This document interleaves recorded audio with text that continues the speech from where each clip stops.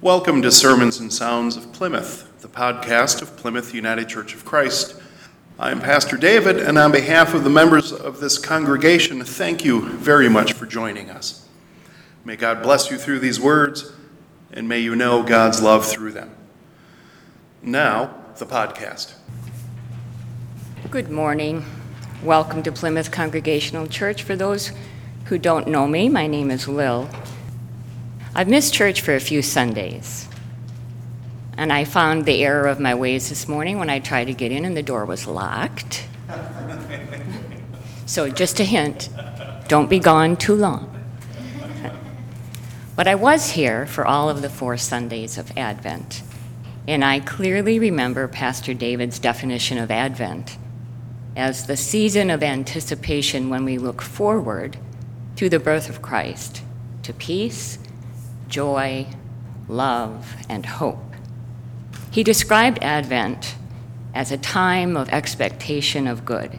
And that was about as much of that sermon as I heard, because that phrase, that expectation of good, took me to an inner conversation where all my little voices are, and I was kind of lost to the rest of the sermon, because I was recognizing in that phrase my own spiritual practice of living in a state of expectation of good, of looking forward to that bright spot on the horizon, especially when we're caught up in some human misery of some sort. Now, you've all heard me say that I perceive myself as a spiritual being having a human experience, which is okay, except sometimes the human part gets really difficult to manage. And you've also heard me say that I know everything changes, nothing stays the same, and life can change in a heartbeat. But by expecting good things, I'm able to ride over the worst of even the worst times. So, when I'm sick, I expect to be healthy. When I'm sad, I expect lightheartedness. When I'm discontented, I expect gratitude. When I'm heartbroken, I expect healing, and when I am numb with grief, I expect a surcease of sorrow. Now, does this practice of looking forward with the expectation of good make me a Pollyanna? Maybe. I've been accused of worse things. But I'm going to continue this spiritual practice because it helps me to keep moving forward through my life as a human. So, with your hearts and minds filled with expectation of good, please stand if you are able and join with me in the call to worship, and we will read this responsively. God alone is our rock and our refuge. God's love for us is steadfast, unshakable, and forever. Trust in God, O people, at all times. We believe in the good news brought by Jesus, the bright, shining morning star that dispels the darkness. Let us worship God through word and song. With our lips and hearts, praise our loving God. The Old Testament lesson today is from Jonah chapter 3, verses 1 to 10. The word of the Lord came to Jonah a second time, saying, "Get up, go to Nineveh, that great city, and proclaim to it the message that I tell you." So Jonah set out and went to Nineveh, according to the word of the Lord. Now Nineveh was an exceedingly large city, a 3 days' walk across. Jonah began to go into the city, going a day's walk, and he cried out, 40 days more, and Nineveh shall be overthrown." The people of Nineveh believed God. They proclaimed a fast, and everyone, great and small, put on sackcloth. When the news reached the king of Nineveh, he rose from his throne, removed his robe, covered himself in sackcloth, and sat in ashes. Then he had a proclamation made in Nineveh. By the decree of the king and his nobles, no human being or animal, no herd or flock shall taste anything. They shall not feed, nor shall they drink water. Human beings and animal shall be covered with sackcloth, and they shall cry mightily to the Lord.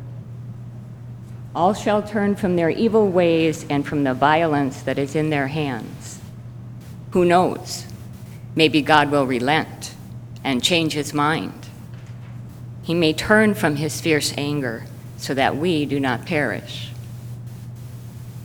When God saw what they did, how they turned from their evil ways, God changed his mind about the calamity that he had said he would bring upon them, and he did not do it.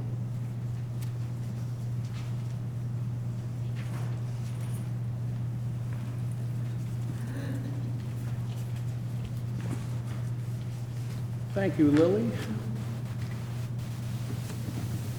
Our gospel lesson is from the Gospel of Mark. We read out of the Gospel of John last week, but we did the Gospel of Mark a couple of Sundays ago with the baptism of Jesus. And right after Jesus' baptism, he goes into the wilderness for a few days and then comes back. And when he comes back, we're into this passage here. So this is Jesus right after he's come back from the wilderness and after John the Baptist has been arrested. And so hear now and listen to these words of Mark's gospel and listen and hear how God is speaking to you through them. Now after John was arrested, Jesus came to Galilee proclaiming the good news of God and saying, "The time is fulfilled and the kingdom of God has come near. Repent and believe in the good news." As Jesus passed along the Sea of Galilee, he saw Simon and his brother Andrew casting a net into the sea, for they were fishermen. And Jesus said to them, "Follow me, and I will make you fish for people." And immediately they left their nets and followed him. As he went a little farther, he saw James, son of Zebedee, and his brother John, who were in their boat mending the nets. Immediately he called to them, and they left their father Zebedee in the boat with the hired men and followed him. Here ends the reading. Thanks be to God.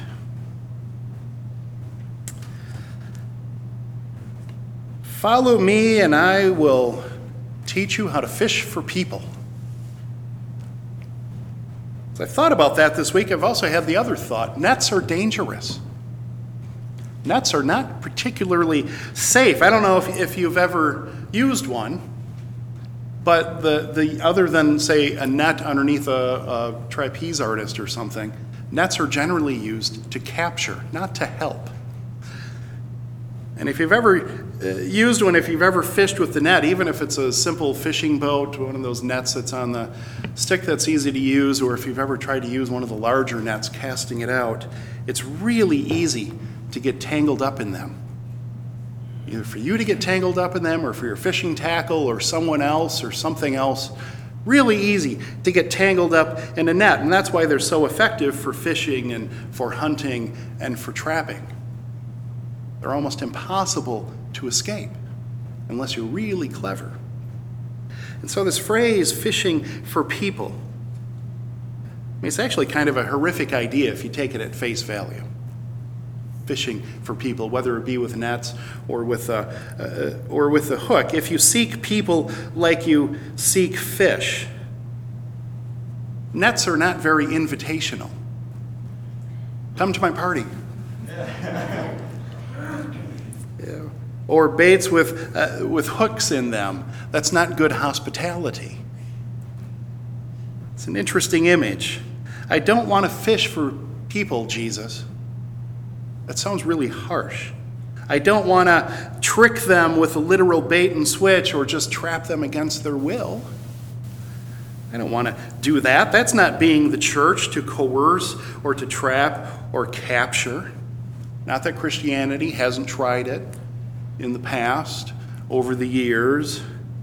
They've tried those approaches and unfortunately continues sometimes to do so. To use this fishing metaphor a little too literally, capturing entrapment. That word evangelism has a ring of coercion to it, of being forced or trapped or simply abused into a certain way of thinking. But I think that these men that Jesus was calling to knew that he wasn't talking quite so literally as that. He was using language that they knew. They were fishermen. They understood that language. I will teach you how to fish for men. I think they knew that he wasn't saying, come with me and I'll teach you how to treat your neighbor the same way that you treat these fish. That doesn't sound like the kind of thing that would be said by the guy who said, love your neighbor. He's talking about bringing people along on a journey of experiencing God, of coming into God's fellowship, coming into the community of love, of experiencing hope and love, of dignity, of gathering people. I think the way that a net might gather people, but not in a coercive or forced way. To gather people into that kind of a community, a net of safety, a net of love, fellowship, mutual help. It's a gentle net, and the bait does not have a hook in it, nor does it come with any strings attached. I think that's the kind of fishing that that Jesus is calling to be fishers of people. But do we listen? Do we listen to that call? Perhaps we hear the wrong thing when we hear that call to go be fishers. For we who are good and sensitive people who want to love our neighbors, who like to be kind, who don't want to be rude or overbearing, we who think that we should not force or ensnare. Maybe when we hear Jesus' call to be fishers of people, we think of that more entrapment kind of fishing instead of the invitational. And I used to think that evangelism was pretty obnoxious, because so many of the evangelists that I saw and experienced were obnoxious. They were the very forceful, loud type of people. I saw in their methods that shouty, screamy, judgmental method that I saw on TV, or even occasionally would literally see the guys on the street corner doing their evangelism, shouting declaratives, attempting to convince people to believe in their way in order to avoid eternal punishment. Believe and be saved. That never caught with me, because I had always thought, and still do, we don't need to believe to be saved. We're already saved. We're already loved by God. God's love doesn't depend on whether we believe in some certain way or do some certain thing. So that wasn't attractive to me, or some of these methods about come to my church and get the proper truth. No church has all the truth or the proper truth. God is too big for any of us to speak for God entirely. Or that old repent for the end is near kind of evangelism. And it seemed like in these methods that I saw, there was nothing of value in the evangelism except the selfish gain of the evangelist. Either more money in the offering plate, or the ability to brag to their friends about how many people they saved, or more fish simply to consume or leave on the beach or sell to the next person that comes along. There was an abusive side to that, but that's not evangelism. Trying to convince people why they should believe, or saying that you ought to believe to avoid something. And I don't think that was Jesus' way of evangelism either. In the last year especially, as I've been working with a personal coach and reading about evangelism, that scary word. Now, I've learned that maybe what we can do a couple of things. We can reclaim that word for ourselves, that word evangelism, because evangelism just means to tell the good news, to bear the good news. That's all it is, to be the speaker of good news. But that word also is such a loaded word that maybe it's not worth reclaiming, or maybe a slow reclamation. But I think a much better way to think of it is the invitation. Not to be evangelistic, but to be invitationalistic, or however you want to spin that word. Invitationalism, to invite. to invite. That's what Jesus did. He invited people. He didn't force people or coerce them. He invited them. He says, "Follow me." It's just this invitation. Follow me. There's no coercion there. He doesn't say, "Follow me or die," or "Follow me or some other punishment." It's just, "Follow me." And he calls us to say the same, to invite people into this new world, this new way of being. Follow me and experience God's realm of love. Follow me and experience God's compassion, God's mercy. Follow me and know that God loves you. But it's not about avoiding God's wrath, but inviting into God's love, into God's community. Jonah, in the story that we read, is doing the kind of avoid wrath evangelism. He goes to Nineveh and says, "Repent or God is going to destroy you." I don't know that's a good method. Repent and avoid God's wrath. That's a weaponized kind of evangelism. But Jesus' evangelism calls his disciples to go fish for people, not to avoid God's wrath, but to invite them into the love that's already there. To invite them into a community of love and to stop living in fear of losing that love. To stop living in fear of God's wrath or God's punishment by understanding that God loves them and wants us all to be whole and to have dignity and to live without guilt or without shame, to be the whole people that God made us to be. That's being invitational, spreading the good news by inviting people to experience it and telling people about it. And being invitational requires no skill, it requires no talent. All Jesus did was say, "Follow me." Or as he encountered people, he healed them or fed them, listened to their stories. That's being invitational as well. Tell me your story. I'll listen. It's a lot of what we do in our street ministry, listening to stories, inviting people into a relationship. That's the good news. That doesn't take any particular skill and talent because we invite people to things all the time. Birthday parties, dinner parties, invite people to a movie, invite them over for dinner, invite them for an afternoon of watching TV, whatever. Inviting people. We invite people all the time. And sometimes people say no, but we don't stop inviting. But it seems like when it comes to church things, sometimes we get that first no and stop. Or we're so afraid of getting a no that we don't invite, or we're so afraid of appearing obnoxious that we don't want to invite. But if it's just an invitation, come and experience, that's not so bad. We've been growing this congregation, inviting people in, and we want to continue to grow it more. We've got a wonderful fellowship here and community, doing good things in Eau Claire, and that takes invitation.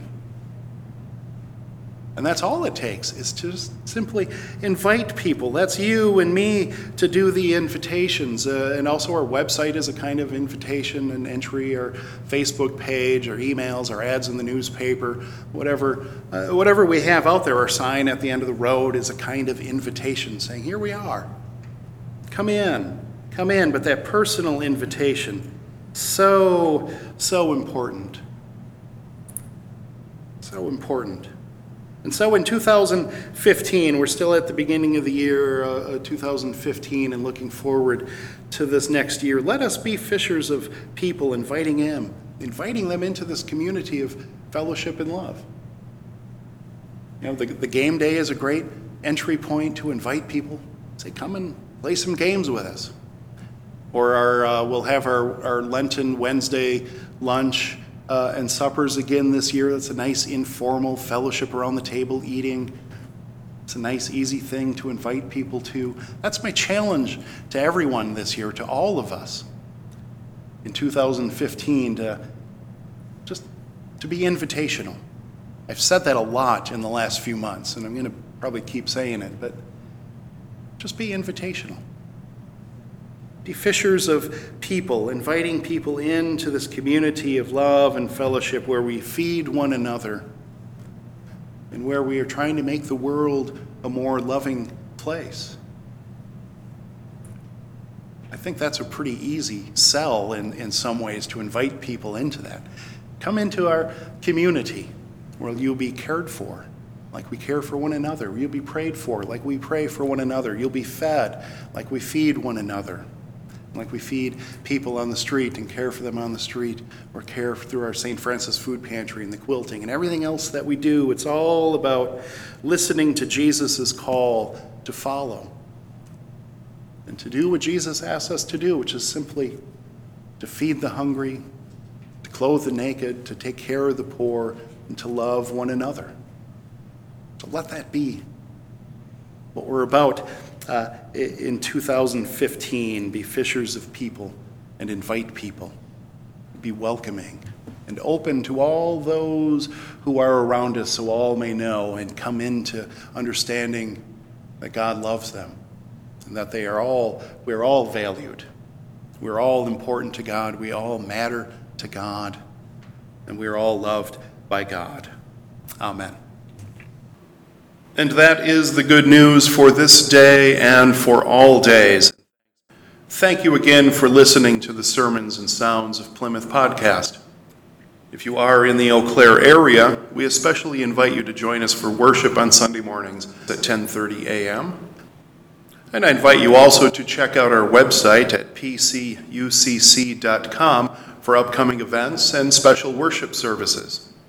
From Plymouth United Church of Christ, Eau Claire, Wisconsin, this is Pastor David. Thank you for spending this time with us, and may God bless you.